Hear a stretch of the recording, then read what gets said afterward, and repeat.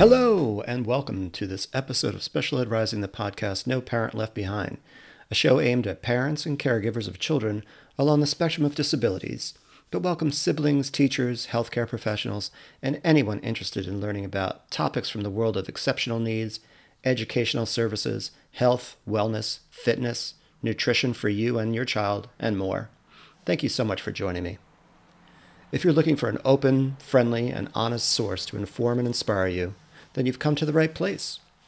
I'm Mark, and I have 34 years of experience teaching kids and coaching parents, and I'm your host.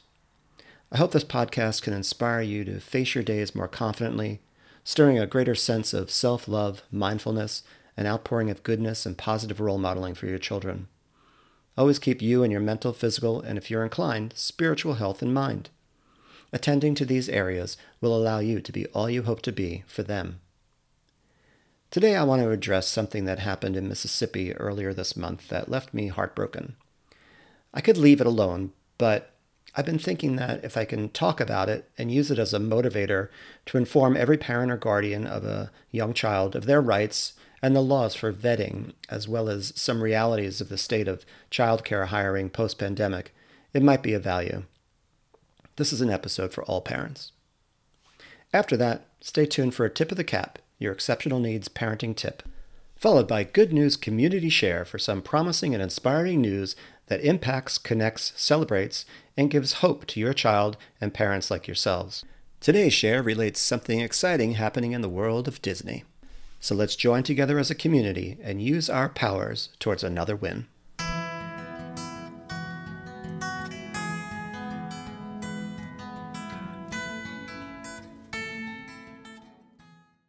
A friend of mine sent me an article entitled "Former Mississippi Daycare Workers Charged After Wearing Scream Masks to Scare Children." We spoke about this incident prior to my reading the article and watching the video of exactly what took place. When I first heard of it, without knowing any more than these workers had donned the scary masks, I learned that they were being arraigned on child abuse charges. I admit, I didn't in the initial moments imagine how what they did, though completely inappropriate on its face, rose to criminal status. I did say that they should be fired for sure. And then I watched the actions of these women. Well, I don't even know if the criminal charges are enough to meet the degree of blatant abuse of power and position, emotional abuse of helpless children, neglect of one's responsibility to protect a child, and simply put, the pure, unadulterated evil ambitions of these women who tortured these babies. When I watched this video, saw the actions of these care providers, and heard the abusive yelling they perpetrated towards these terrified, screaming children, I was literally, with no exaggeration, frozen. The back of my neck stiffened, and I could feel my body shaking. The only thing I can compare it to is if I were watching an innocent, helpless person being beaten in real life in front of me.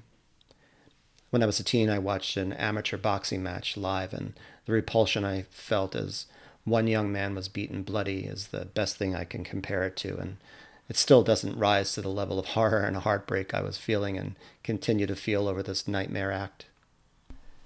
These women changed their voices to sound like witches or something other than human, as if they were knives used to cut open and allow the terror to penetrate deeper. Screaming at the babies just inches from their faces to put up the toys, put them up. One woman chased a 2-year-old around the classroom screaming. I can only imagine the heart-pounding horror that baby was feeling. Now, I'm not trying to scare you. This is a rare incident for sure. Yet I feel moved by it to connect with you, the parent or guardian, in a way that helps me to process it and what I saw here, and use it as an opportunity to remind all of us that we have some say in who we entrust our children to. If you don't know your rights in the process of how schools, daycare, and after-school facilities vet their employees, maybe this can give you some food for thought. And believe me, I don't imagine pretty much any parent doing this, but maybe we should be thinking about it. And before I continue, I want to make it crystal clear that I am not, and I repeat, not putting any blame on or inferring any responsibility on the parents of these 2-year-olds for not vetting the caretakers of that facility in Mississippi. They are victims just as their children are. and this is a particularly cruel example and far from the rule. I know not everyone has the option to decide not to send their child to a place that they aren't 100% pleased with.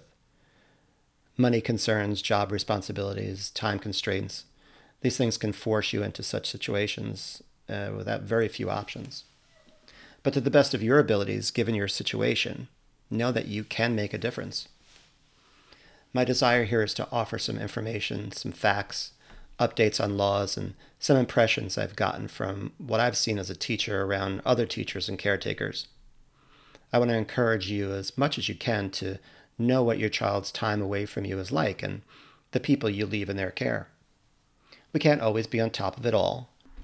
We have to trust that the right people are handling our children's time away from us, and generally that trust is rewarded. But I want you to be okay with asking questions of people that your child comes in contact with who cause you some concern perhaps, or send up some red flags for you. I don't want to add stress to your already stressful lives as it concerns your children. I do not want that to be the consequence of this podcast. My purpose here is to support you to take action on behalf of your children if you feel it's needed. The world has changed so much, and since the pandemic, care facilities, they're having a difficult time finding help. And that causes me concern about the vetting process. How effective is it? Are they all consistent? Are these daycare and after-school programs holding to the same standards of background checks even when the law requires them to? I mean, I wouldn't be surprised to find out that there may be some holes at times. As a result, people can slip through cracks, and that's nothing new. But be confident to ask questions to get answers that are satisfactory before you entrust your child to the care of anyone. Research these facilities and ask others whose children have gone to them. I see the difficulty with the hiring of caretakers in the assisted living facility my mom is in. She's in memory care, and she and the other residents are more vulnerable because they're helpless, like babies, and rely on the compassion and skill of their aides. I've seen and complained to the director about certain people who have no place looking after anyone. They can be angry, dismissive, bored, uninvolved, complaining, and on and on. But there's been a shortage of help, and people have been hired who shouldn't be. This is no different in care facilities of every kind. I feel schools are more diligent and overseen with a sharper lens, thankfully, but morning care programs, daycare, after-school care, these present different problems when it comes to caretakers. AmericanProgress.org reports in September of 2022, the child care sector will continue to struggle hiring staff unless it creates good jobs. Child care sites across the country are facing immense challenges hiring and retaining staff amid a shortage of good jobs, leaving parents struggling to find care and placing increasing stress on the workers that remain. Childcare workers, which include both teachers and aides/assistant teachers, are some of the lowest paid workers in the United States and are less likely than other workers to have access to benefits through their employer. Additionally, workers of color in the sector experience very large pay gaps. Since February 2022, the child care workforce has lost 88,000 jobs, or 8.4% of its pre-pandemic workforce. Amid a tight labor market that has given low-wage workers more power, many low-wage workers are reassessing their career choices and seeking better jobs from their employers and the labor market. The child care workforce in particular has demonstrated that without major improvements to the quality of jobs, including better wages, workers do not plan to return to their pre-pandemic work. Disability Scoop from October 2022 reports, disability service providers across the nation are overwhelmingly turning away new referrals, shutting down programs and services, and struggling to maintain standards, and there's no relief in sight. Findings released this month from a survey of 718 organizations serving people with intellectual and developmental disabilities nationally show that providers are continuing to shrink more than 2 years after the onset of the COVID-19 pandemic set the beleaguered sector into a tailspin. Of the providers surveyed, 83% say they are turning away new referrals, 63% indicated that they have discontinued programs and services, and more than half said they're considering further closures. Nearly all respondents said they're having trouble achieving quality standards. So we are in a crisis time for good healthcare and childcare workers. You have the right and the obligation to know who's watching your child. People are complicated. There are many reasons they get into the caretaker industry. In my experience, not quoting any studies here, this is just from my experience, there are those who are pure of heart in their intentions, selfless in their actions, and positive in their modeling. There are those who come with a chip on their shoulders and have little patience and feel deserving.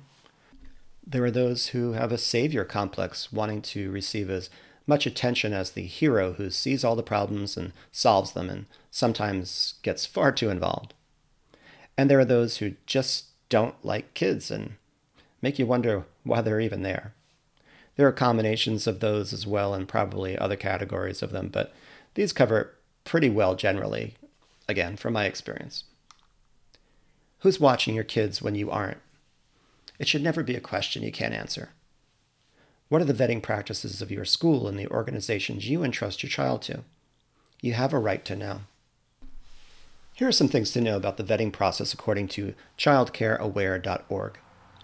New federal law will require states to conduct criminal background checks on all child care employees that work at a licensed, license-exempt, regulated, and registered child care provider. Your local Child Care Resource and Referral, or CCR&R, agency can update you on where your state is with the implementation of this new law. It is always important to ask your provider if they have completed a background check on all adults who will be around your child. What does a comprehensive background check include? Well, first, state criminal and sex offender registries, state child abuse and neglect registry, National Crime Information Center run by the FBI, FBI fingerprint check, and National Sex Offender Registry run by the Department of Justice. Note that individuals who volunteer in a child care program may not need to have a comprehensive background check. Each state has its own policy regarding volunteers and background checks. Call your local CCR&R agency for more information. That's Child Care Resource and Referral.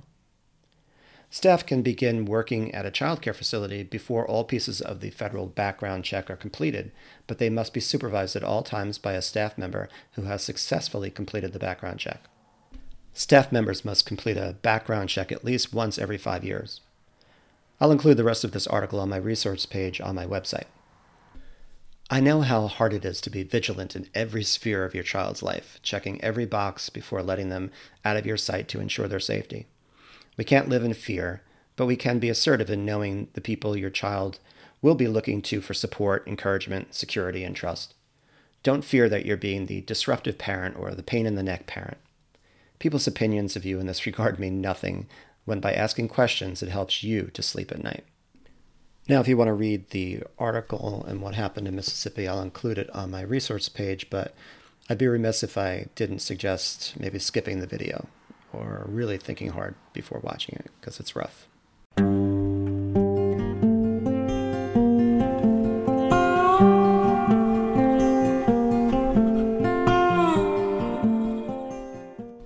It's time now for a tip of the cap, your exceptional needs parenting tip.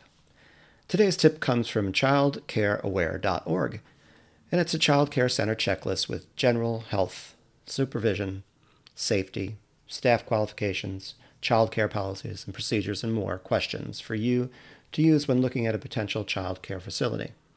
I'll include the checklist on my resource page, and you can find it on their site. Again, childcareaware.org.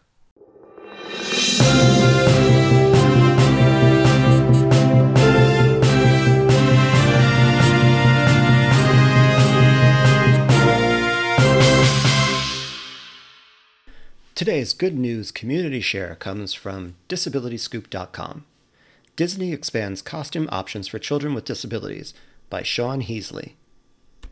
Just in time for Halloween, Disney is adding to its lineup of costumes customized to meet the needs of kids with various disabilities. The company said it is now offering 8 adaptive costumes and 5 wheelchair covers, allowing children to dress as iconic characters like Jasmine from Aladdin, Woody or Buzz Lightyear from Toy Story, Elsa from Frozen 2, Black Panther, and more.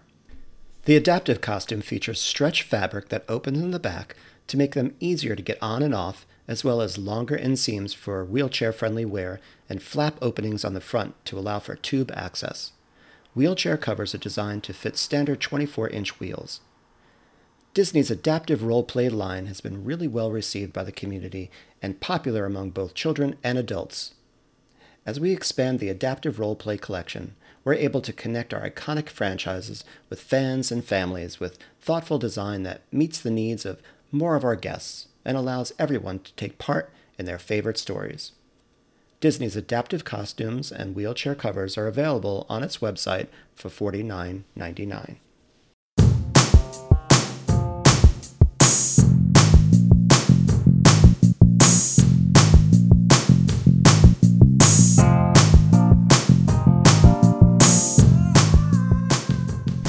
I want to thank you again for listening to this episode, and I hope you'll join me each week to hear about topics close to your heart and welcome fresh and informative insights into areas that are new to you. It's an honor to have you tune in and a pleasure to share with you. All music heard on today's show comes from Jason Shaw at audionautics.com. Remember to follow me on Instagram at SpecialEdRising, Facebook at SpecialEdRising, and on my website, SpecialEdRising.com. If you like what you're hearing, be sure to rate and review the show wherever you get your podcasts, and tell your friends. You can contact me directly with questions, comments, or if you're interested in parent coaching, through my email, specialedrising@gmail.com, or my contact pages on Facebook or my website. I would love for you to share some of your stories, which I can add to the community share page of my website. And with your permission, I'd love to share your submission with the audience. Also, let me know if there's anything you'd like to learn more about. And until next time, peace and keep rising.